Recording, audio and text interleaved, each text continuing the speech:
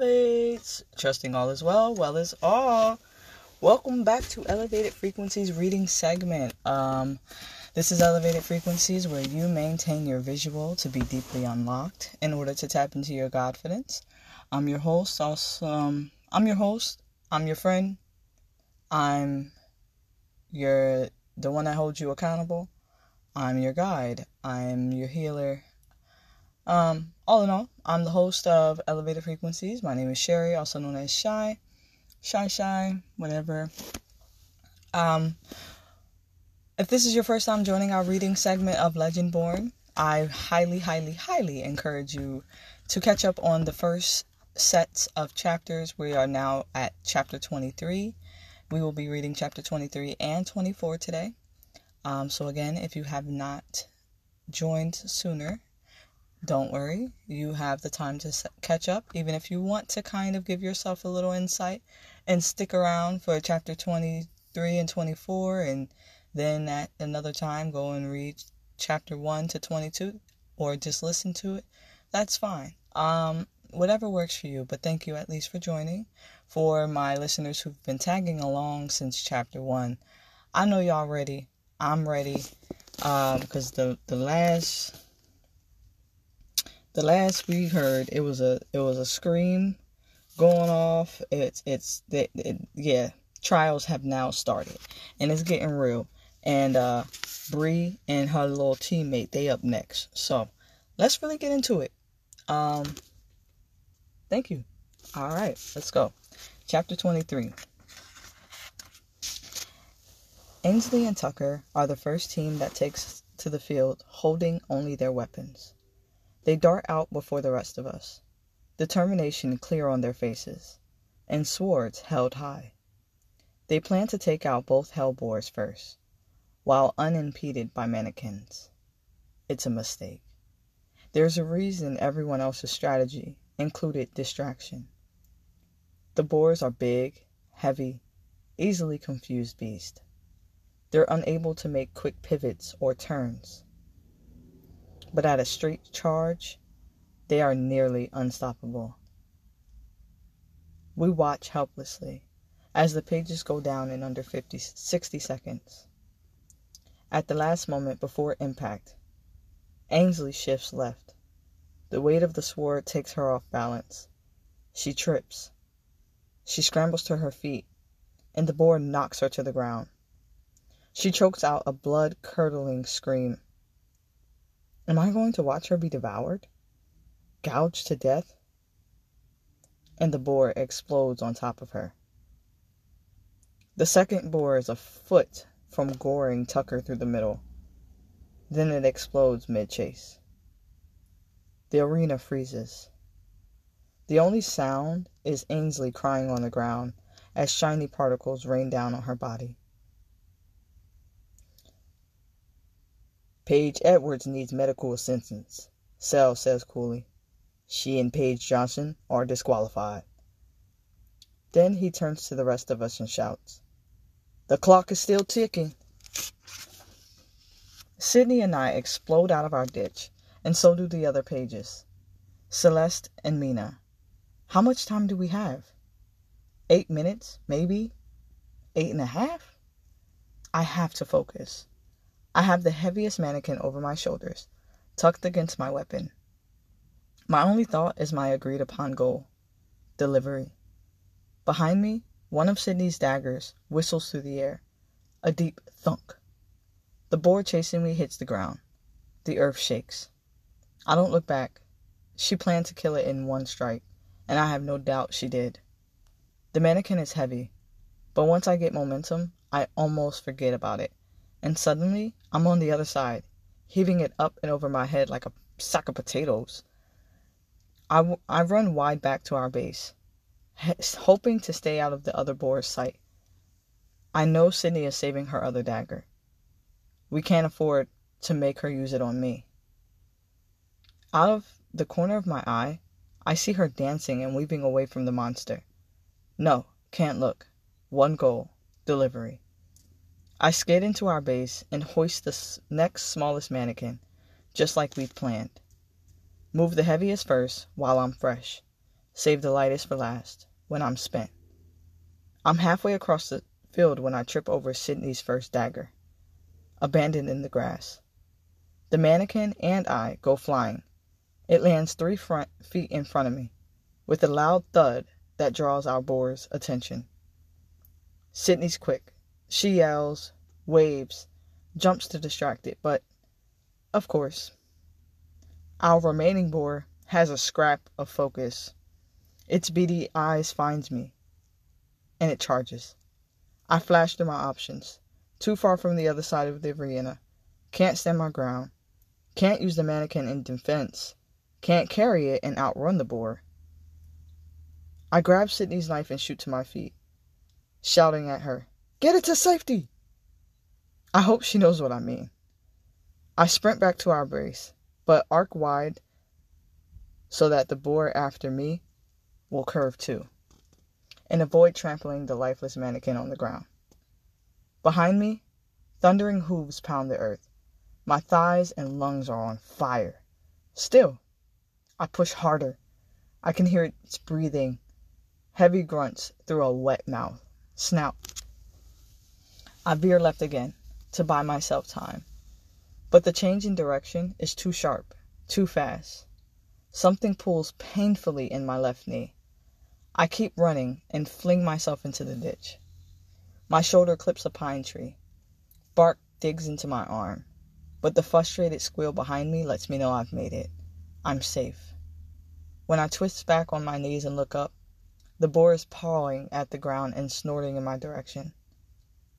I hold my breath and watch as its heavy head begins swinging back and forth, searching. I'm less than 6 feet away. Why is it can't see me? Its eyes are weak. A twig snaps beneath my right foot, and its ears flick forward, its snout lifting in a slow, searching pattern. But it can hear me. It has a good sense of smell. Great. Did Sydney do what I asked? Did she grab the mannequin and get it to the other side? I don't bother looking behind me. I know the smallest mannequin is there, still waiting to be rescued. How much time is left? I hear shouting and pounding feet to my left. Celeste and Mina are still in the arena, still working. My boar is pacing now, stubbornly waiting for me to come out so it can gore me. I've got to do something. Okay, think. I have Sydney's dagger, but I don't have her throwing skills or aim. I have my cudgel still strapped to my back, but at this angle I don't have enough power for more than a hard poke to the chin. I look around to my side, then up. I shove Sydney's dagger handle in my mouth and start climbing the oak tree beside me, before I decide whether it's a good idea or not. All I know is that I know trees. I've climbed them since I was a kid. Trees are good. I step up onto the large burl overgrows on either side of the oak, gripping their bulbous shapes as well as I can with sneakers, and wrap my hands around to find the next burl. Hoist myself up. The boar's head lifts to follow me, but I'm gambling that it can't see me very well and just knows that I'm moving. The limbs are too far up to do me any good, but I stop about 10 feet up with one arm in a death grip around the trunk, precariously balanced on a burl just wider than my shoe. The boar has backed up now, just a few feet from the tree line. It's hard work getting the cudgel and its leather strap off with one hand, but I manage it quickly and hold the still buckled weapon away from me and the tree, waving it a bit to get the boar's attention. It stops moving. Its beady eyes follow the motion eagerly. This is a bad idea. 1, 2, 3! I toss the cudgel off to my right and grab the dagger with my free hand while the creature does just what I hoped. It shifts its bolt toward the falling cudgel away from me. Its head dips down to inspect the staff, and I shove off from the tree, launching myself forward onto its back, dagger pointing down. Gravity drives the sharp blade into the creature's shining neck, not me, but the blow works just the same. The animal squeals and bucks, tossing me in the air like a rag doll. I hit the ground with a jarring thud and curl into a ball, ready for the heavy stomp of the hooves, but it never comes. The head pops up just in time to see the boar. My knife, still lodged deep inside, crumbled to the ground. "Run!" Sydney screams. She's going for the mannequin. I scramble to my feet and sprint to the other side of the arena. We both have to get there in time. Sydney slides down the ditch right behind me, mannequin over her shoulder, just as the whistle goes off. We're the only team from our round to pass. Sometime during my flying squirrel impersonation, Celeste and Mina let 2 of their mannequins get gored. When we emerge from our side of the arena, the Legendborn cheer from their observation spots in the woods. I feel dazed, but exhilarated. Sydney doesn't smile at me. Exactly. But she nods in my direction before she walks off to join Vaughn and Blake, and the other 4 pages who have passed. They stand together, congratulating one another. The 4 who didn't are in varying levels of shock and devastation. Mina's wiping tears from her face while Ansley rubs her back in slow circles. Celeste and Tucker are in a heated argument. From the snippets I hear, they both blame their partners for their eliminations. I stand between them, unsure where I really fit in. When I glance his way, Cell is looking up the hill where the Legendborn have begun stomping their way through the trees to meet us. His brows are knitted together in concentration, his head cocked to the side as if listening for something. "Nick! Nick!" When Victoria shouts, Cell is already moving toward the sound. He flashes by me so quickly that I hear the wind crack around his body before he disappears into the tree line in a shadowy blur. We're all running to follow. The trees stand so thick up the slanted hill it's hard to see what's happening, but we can hear it. Something is tumbling through the trees like an enormous bowling ball, cracking trunks in half like giant pins. That something is coming closer, the sounds are getting louder, and when it bursts through a pair of pine trees, sending bark and splinters in every direction, and spills out onto the arena floor, it stopped us all short. It's a massive, full-corp serpent. Its scaled body as big and round as a tractor tire. It pulls half of its body up off the ground until it towers 20 feet above us. Blood-red eyes the size of my fists blazing down on us. The glowing creature opens its jaws to release a shrill, nightmarish hiss that scrapes against my eardrums. A hell snake, my mind supplies, with a body wrapped tight in its glowing tail. "Nick!" I scream for him, but it's no use. It only takes a second to see that he's enveloped, head to toe, in a coil of muscle. Only the pale hair at the top of his head visible in the hell snake's grip. The awakened Legendborn gather aether as they run, forming glowing swords and daggers. I catch a glimpse of Felicity and Russ, casting armor on themselves as they dash forward. But the quick shadow shape of Selwyn Kane speeds out of the trees and leaps onto the snake before anyone else has reached it. While the serpent ripes, Cell scrabbles up its body, using its scales as handholds. He mounts its head as the creature thrashes back and forth, its forked tongue flicking out like glowing whip.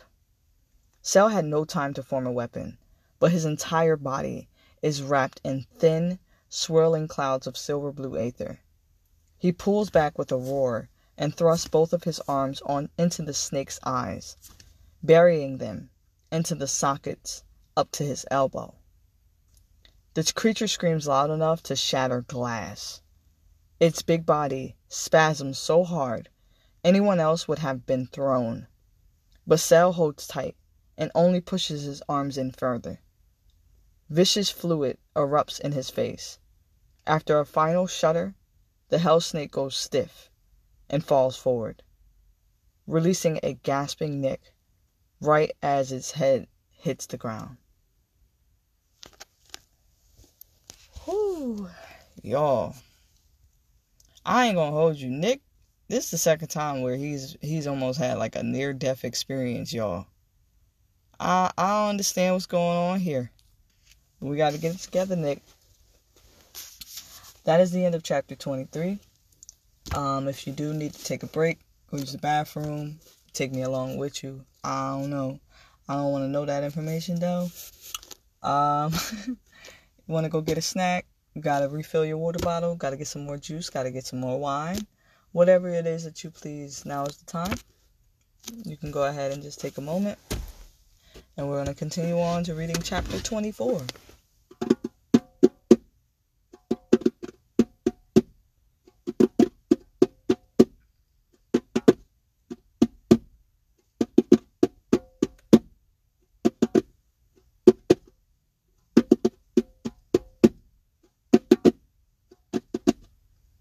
It's time to wind it down, my love, and slow it down, my love. No need to rush yourself, it's gonna get done. All right. Let's go ahead and read chapter 24. And let's do it. I stand in front of Nick's door for what feels like forever, but it's probably only a few uncertain minutes. I don't know why I'm hesitating. He could just be sleeping. He should just be sleeping. And if that's the case, I'll just go home and sleep too. See him in the morning. No, I know why I'm hesitating. It's because it's late. The lodge is quiet, and he might not be sleeping. And being alone with him has started to feel intense. I gaze hopefully down the hall as if someone might appear and rescue me from the Schrodinger's cat of conscious boys scenario I find myself in. But it's empty and unhelpful. The only signs of life on the floor are the scattered few glowing lamps on some of the teak console tables between residents' doors. On the other side of this door, Nick is recovering from yet another attack that could have killed him. That's what I should focus on. That's what I need to focus on. I take a slow, deep breath and open his door, slipping inside and easing it closed behind me. Nick is asleep, on top of the comforter in loose clothing, flannel pants, a soft t-shirt. His arms lie straight down at his sides. The fine strands of his hair are partly matted on one side, partly strewn across the pillow, like he's just been blasted by a gust of wind. He's flushed, too. Each of his cheeks bears a slash of red. I walk closer, my arms clutched tight across my middle. He's recovered from the broken ribs that William treated. His steady breaths say out of danger, and his lungs are fine. But the slight pull at the corners of his eyes say he could still be in pain. Did William give him something to make him sleep? I hope so. I start to turn to let him rest, but jump when Nick whispers behind me. Who's creepy now? I turn back to the bed, where Nick has started to push himself up his pillow. He winces, but waves me off when I move to help him. I'm okay. Just stiff. I look him over with a suspicious eye. If I stay and talk to you, will William yell at me? Nick laughs, but the sound is cut short when his breath catches in pain. William will yell at both of us, probably. He rubs a hand over his chest and swallows thickly. Watching the motion sends my mind flying back to the arena. I shift my weight from one foot to the other. I heard Sel say to the others that he thinks this attack was planned too. Not a coincidence. That the Shadowborn sent a creature that would be able to subdue you quickly and take you away. His eyes go distant as he nods. My father said the same thing in the infirmary. The regents have called a meeting. My dad is going to take another day to recover, then fly up to the northern chapter to speak with them and the other vicors. I watch him pick at the gold anchors embroidered on the comforter, almost like he needs to do something to keep his hands busy. Seal's in charge while he's gone, William said. Unfortunately, I respond. After Nick had been recovered alive but injured, Sel took him straight to the lodge. The long walk back through the woods had given me a lot of time to think about my mission here and the danger it was putting both me and Nick in. With every step, guilt dropped into my body, one heavy brick at a time. Sel may be terrifying and cruel, but he's the only reason the Shadowborn's plan to kidnap Nick failed tonight. Sel's role as King's Mage is more critical than ever right now, and his suspicions of me are taking his attention from his job. It's worse too, because those suspicions are unfounded. He's wasting energy on me when after tonight, there's no doubt that Nick's life is in danger. The Order is an army. The Legendborn are its soldiers. Could I really keep going in the tournament and become William's or Pete's or even Nick's squire if my only intention is to gain the title so that I can find out what happened to my mother? This afternoon, with Patricia, finding the truth had felt like the most important thing in the world. Important enough to lie to my father, lie to Alice, and lie to everyone at the lodge every time I showed my face. My mission still feels important and necessary, because how can I rest knowing that someone may have taken my mother away from me? That it might not have been an accident at all. But whether or not Camlin arrives, and whether or not someone in the Order killed my mother, Nick needs a real squire, not a fraud. For the first time, I wonder if maybe Sel's right, and I am born of shadows. Or maybe those shadows aren't who I am, but I keep finding my way to them anyway. Nick huffs. Earth to Bree. You're just standing there, zoning out. It's making me anxious. He pats his bed, and his eyes hold a hint of their old mirth. You can sit down, you know. I won't bite. I stare at him then. Really stare at him.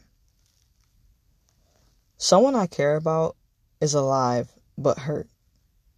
Someone I like very much is right here in front of me, asking me to sit with him. It dawns on me that if I ignore that or forget how important that is, then I truly will make the shadows my home. I take a deep breath and step forward, pulling off my shoes and climbing onto his bed. And just like that, the nearness of Nick pulls all of my focus. His warmth, the bright scent of William's aether mingling with the detergent smell of fresh clothes. His half-lidded eyes that follow me as I move toward him and watch me as I get settled.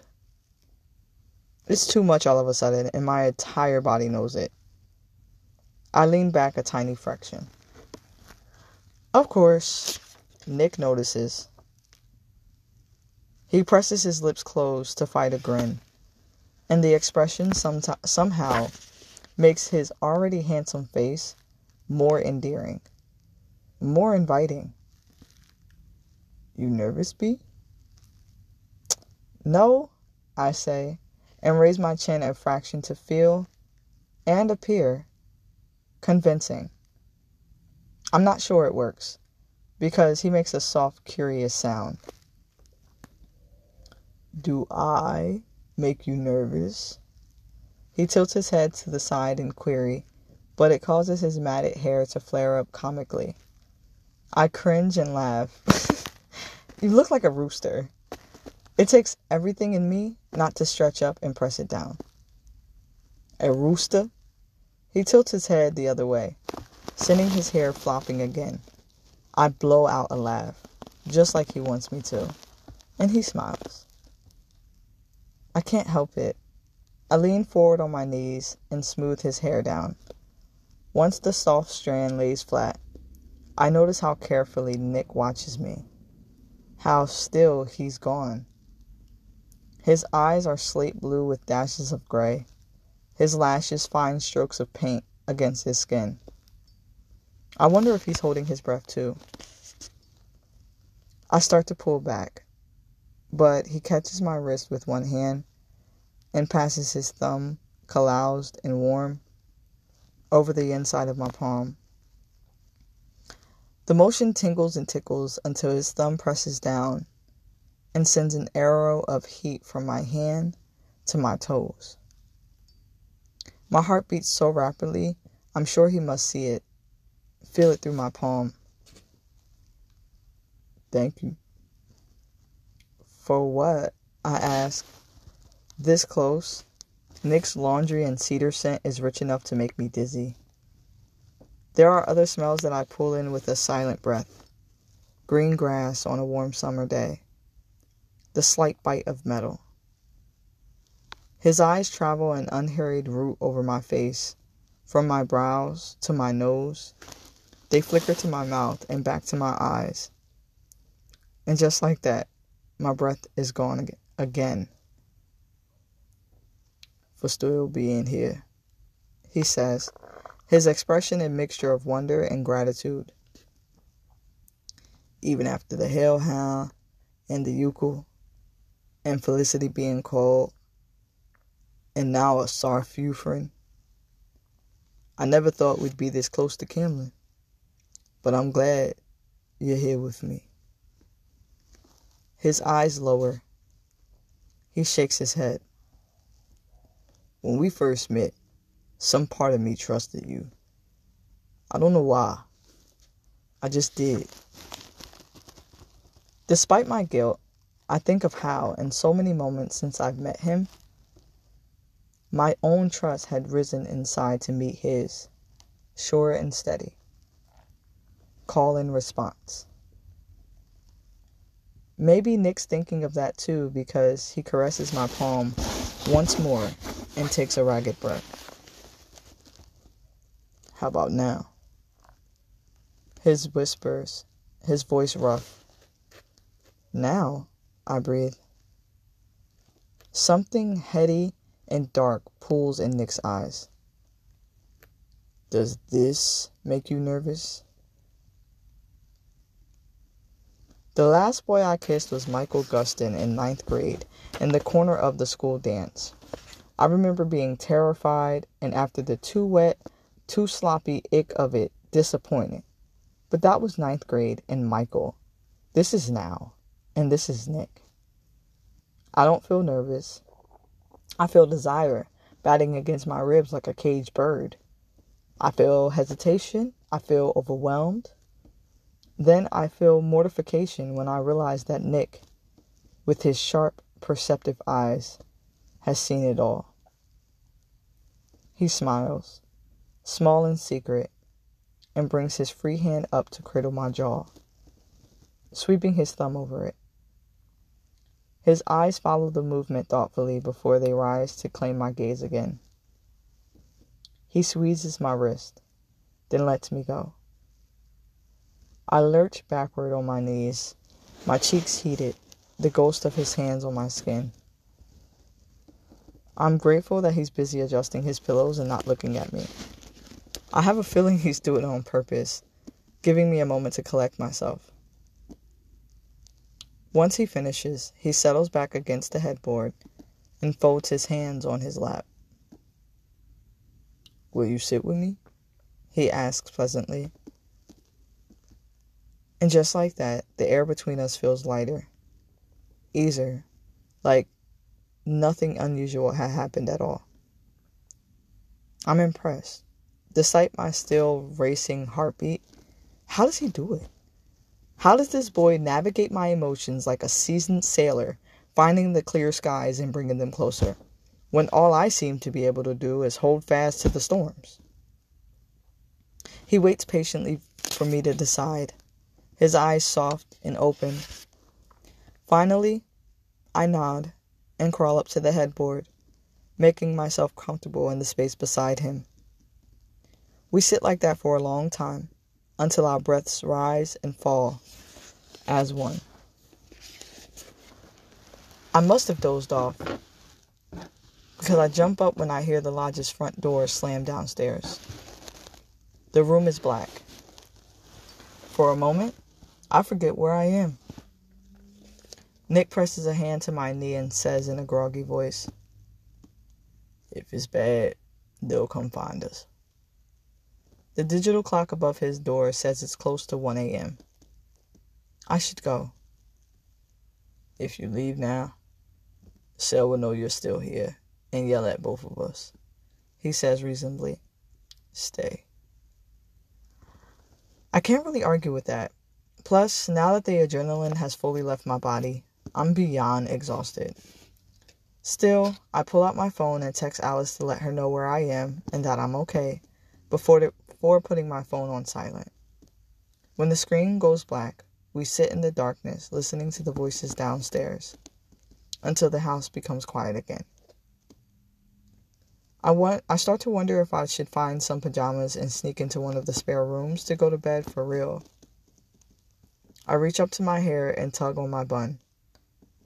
I'd hate to sleep without my satin pillowcase. Maybe Felicity has a scarf? Before I can slip off the bed, Nick starts to speak, his voice low and disembodied in the pitch black room. "Most Siam parents can't wait until their child is old enough to begin training. I know my dad couldn't. My mother, though, when I look back, it was obvious that she was terrified." "You don't have to talk about this now if you don't want to." I do want to." I reach for his hand in the darkness, and he squeezes my palm. "My mother was raised in a Vassal family, and she paged right away, but never tried for a squire tile. Marrying a scion of Arthur was the next best thing her parents figured. My dad was never called, but scions of Arthur still hold a lot of power. When I was growing up, she and my dad fought a lot about my future, about my dad's training regimen. I couldn't go to regular school. He homeschooled me, so he had more control over my studies. I was 8 when Dad started bringing over leagues around to train me. He told them not to go easy just because I was a kid. Because really I wasn't a kid. I was their king. And they didn't go easy, that is.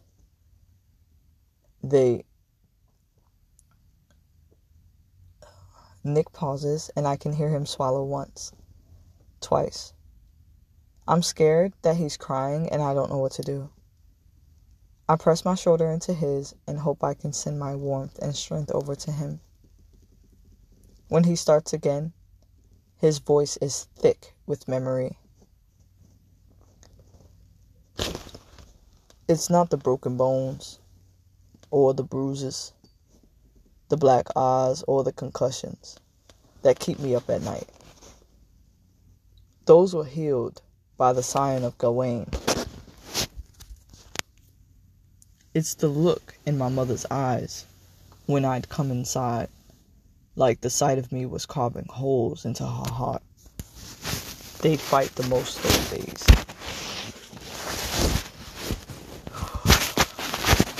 He takes a deep breath in the darkness. I take one with him because I want him to know I'm here. One night, she woke me up and told me to grab my things, that we were leaving. She'd had enough of watching her son get beaten.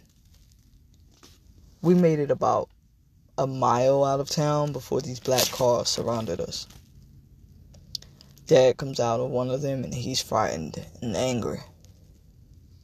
More upset than I'd ever seen him. I think he was scared we'd both been kidnapped by the Shadowborn, and that's why he called the Regents for help. He'd never imagined his own wife would take his son from him. A Merlin I'd never met took my mother away, without letting either of us say goodbye. His voice has gone cold with rage, quiet with sorrow. Dad broke down in tears when they drove off because he knew she'd be punished. I think he tried to stop it, but the Regent's word is final. The training stopped for a while. He started me at a private school. Stopped talking about my rank, our bloodline. The next time I saw her was a few weeks ago, later at a park near our neighborhood. My dad and I were getting ice cream. Mom walked by, and I ran up to her and gave her a hug. Told her I was glad she was back. But she wasn't back. She smiled, but then she held me at arm's length and asked who I was. I choke on my next breath. Tears burn at the edges of my eyes. I spent years researching Merlin's mesmers, trying to figure out how to break what they've done. Extracting a mother's child from her psyche is mesmer work only a master Merlin could do. When we met and you told me you'd broken Cell's mesmer, I thought maybe I'd missed something. His voice trails off into a heavy sigh. That's what I seen in his eyes the first night at the lodge. Hope. I'm sorry, I murmur. He squeezes my thigh. Not your fault. He inhales sharply, returning to the memory. Anyway, after we ran into her, Dad moved us out of town within the week. To protect me, I think. Not long after that, Cell came to live with us, and another Merlin brought us here to perform the King's Mage Oath. Cell's a little kid, pledging his life to protect me, and all I could think was how much I hated the Merlins for being monsters, and how I didn't want this strange boy in our house. I wanted my mother. I blamed my dad for calling the Regents that night, but in the end, it was Arthur who drove my parents apart. And I'm so angry with him, Bree. Angry with the 6th century ghost. I was so furious of all of it that I thought if I stopped training every day, stopped doing everything my dad wanted me to do, and stopped hanging around everyone here, William, Whitty, Saw, everyone, that I could make it so Arthur wouldn't even want to call me. I left this world, the people, the politics, the rituals, so that maybe he'd think I was unworthy and leave me alone. And now that it might be real, I've pushed it all away for so long that sometimes I'm not sure I'd even be able to hear Arthur if he did call. I wrap my arms around his chest and squeeze until he drops his cheek onto my head and squeezes back. I don't mention Sel saying the same thing when he was aether drunk about Nick not being able to hear Arthur's call. I hate that Sel, in his own fit of fury, might have been right. I wake up to the sound of Nick showering in the room's bathroom. My phone says it's 7:30, early enough that I can still make my first class. I sit up, hands smoothing down my unwrapped, slept-on curls in apology, and notice a small basket of toiletries on the nightstand behind me. Soap, a washcloth, a comb I'll never be able to use, and a small toothbrush and tiny tube of toothpaste. I can already hear Alice's squeal of delight when I tell her about Nick's efforts.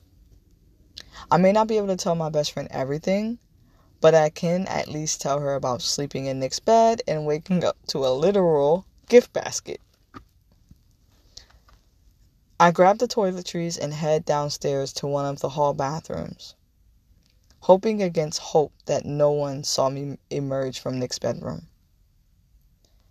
10 minutes later, Nick finds me and insists on walking me back to my dorm.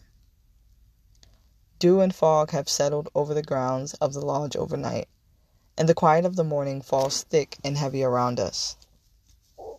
Nick shakes his head, eyebrows drawn tight as soon as we step away from the building and toward the tree-lined gravel road and trail that leads back to campus. What? Every time I come here, people look at me like I know what the hell I'm doing. I cross my arms as we walk, and a memory comes to me. My mom used to say, fake it till you make it. Maybe that's what you've got to do. Fake it till you make it. He chuckles, and the warmth of it fills my chest. Thanks, partner. Oh, I'm not your partner. I jerk a thumb over my shoulder, back toward the lodge. I think Vaughn wants that gig. Ugh, that dude. He keeps asking me to spar. It's all very bro-y. Is that a word? I giggle, imagining Vaughn, the asshole chasing Nick down with sparring swords, begging him to practice. I really don't want him as my squire. Nick's eyes widen hopefully. Any more thoughts about... I hold my hands up. As we all saw last night, I don't have a clue how to hold a sword, or a bow and arrow, or anything. I'd be horrible. We train you, Nick grins. I've seen you move. You'd be incredible. Oh, really? I cross my arms, narrowing my eyes. Yeah, really. Maybe I like watching you move. I open my mouth, but no actual words emerge, so I just shake my head and turn away. He stops in the road, catching my wrists, and tugs until I have to angle toward him. Don't do that, he chides. Do what? Shadows play across his face as he draws me nearer. Like last night in his room, he presses his thumb into my palm, and just that bit of pressure ignites my insides, sets my heart racing. That thing you just did, that thing you do, he says, his eyes filled with humor and a shadow of hurt. Tell yourself I'm teasing. It's okay to be nervous. But please don't dismiss the idea that I like you, B. I make a strangled sort of indignant sound. I'm not nervous, I'm just... He tilts his head. Just what? I blink in shock because he's really, really expecting an answer, isn't he? I'm a lot of things. He hums in amused agreement, his lips tight in a suppressed smile. You are. I agree. And I'm not used to feeling this way. What way? I feel heat rise in my cheeks and I look away just as Nick flashes a soft, knowing grin. He trails his fingers up my forearms to my inner elbows, making me shiver. His right hand skims past my elbow to my bicep, over my shoulder to rest on my collarbone. His thumb swiping along my jaw. I had a thought about what I said last night. His voice is quiet, almost meditative, as he watches his thumb on my cheek. About being Arthur Scion and how, on some level, I never thought I'd have to really deal with it, you know? Not really. My dad didn't. Granddad didn't. A dormant scion has clout, but no real say in the order. I never thought about how his powers might feel and what I might do with them until his eyes flick to mine. My breath hitches. Until the Yuko took you. Oh, sure. I joke, my voice trembling only slightly. His face is so close, I can smell the shampoo he used this morning. See the fine lashes against his cheek. I'm scared to want him, but I want him anyway. My next words come out breathy and faint. Damsel in distress activates your hero mode.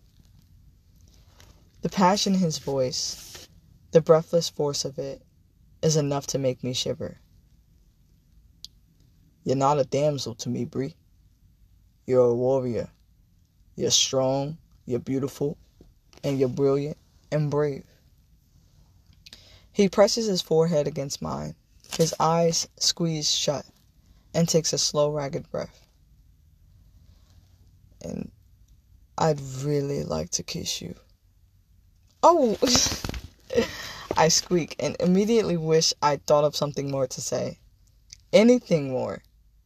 He chuckles, his clean, minty breath already intimate against my mouth. Oh, no? Or, oh, yes. He pulls back to meet my eyes, and there is affection and something more flicking in their heated depths. It's the something more that sends an arc of electricity through my body. The second, he tilts my chin and presses his mouth against mine, warm and soft. I've read books, watched movies, whispered secret wishes to Alice in the darkness of bunk bed sleepovers. I expect this kiss to feel an awkward sort of good. I don't expect each gentle brush of Nick's lips to shift, grow insistent, and set me on fire. The distant sounds of early morning birds fade away when Nick's fingers smooth up the column of my throat, angling my face so that our mouths connect more fully. My fingers clutch at his t-shirt, pulling closer, until I am all feeling and no thought. My heart pounding with his, the heat of his chest against mine, and the strength of his thigh pressing into my own. Someone gasps for air, then we find each other again.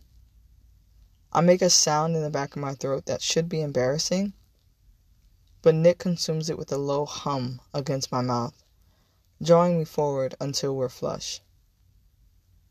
In that instant, I feel the two sides of our familiar dance. The call and response of trust and loyalty intermingling until they become a melody.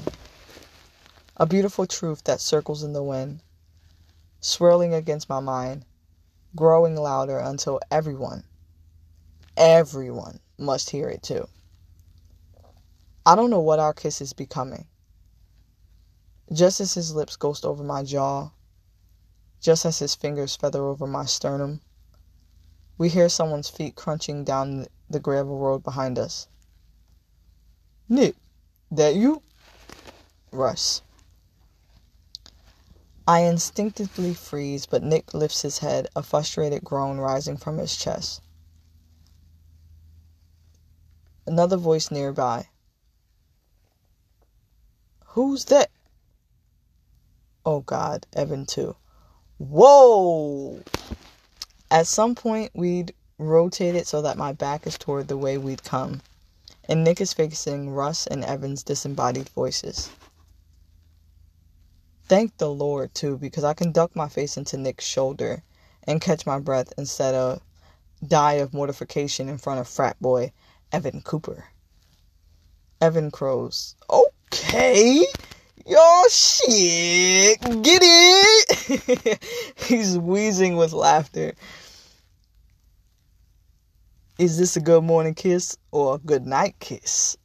Russ calls, the sound of a grin all over his face. Are we coming or going? Kinda busy right now, guys. I can't help but feel a little thrill at the still underneath Nick's hoarse voice. Oh, we can see that. Russ laughs at his own joke while Evan says, Sorry to interrupt, my league. Please proceed with thy gentle tonguing. They both laugh a long time at that, and even I crack a grin into the soft fabric of Nick's shirt. They walk around us, whooping and cheering the entire way down the gravel road toward campus. As soon as they get out of earshot, Nick sighs, pulling me tighter in the circle of his arms. You okay? I nod into his chest and press my ear to it. We stand there in comfortable silence. After a few moments, both our hearts slow from a rapid gallop to a steady thump. My lips still tingle, and the fine hairs on my arms are alert with want. But I sigh into it all rather than act on it. For the first time in a long time, I let myself enjoy a moment of warmth and safety without wondering if it's real. Ooh, child. That is the end of chapter 24. So, they finally did it, y'all. Nick and Bree finally kissed. And I know we all been kind of waiting for that to happen. Because that energy was real between them, but they was not trying to move on nothing. But they moved on it, y'all. I wish them nothing but the best moving forward. And I'm excited to see what's more to come. I hope you guys enjoyed chapter 23 and 24 tonight. Next week we will be on chapter 25 and 26. I enjoy reading to you guys, and I hope you enjoy the reading as much as I enjoy doing the service. If you have any book suggestions or anything of that sort, I am more than open to receive that. But other than that, I'll see you guys next week. Stay true. Stay you. And let's just keep our eyes and ears ready for chapter 25 and 26. Namaste.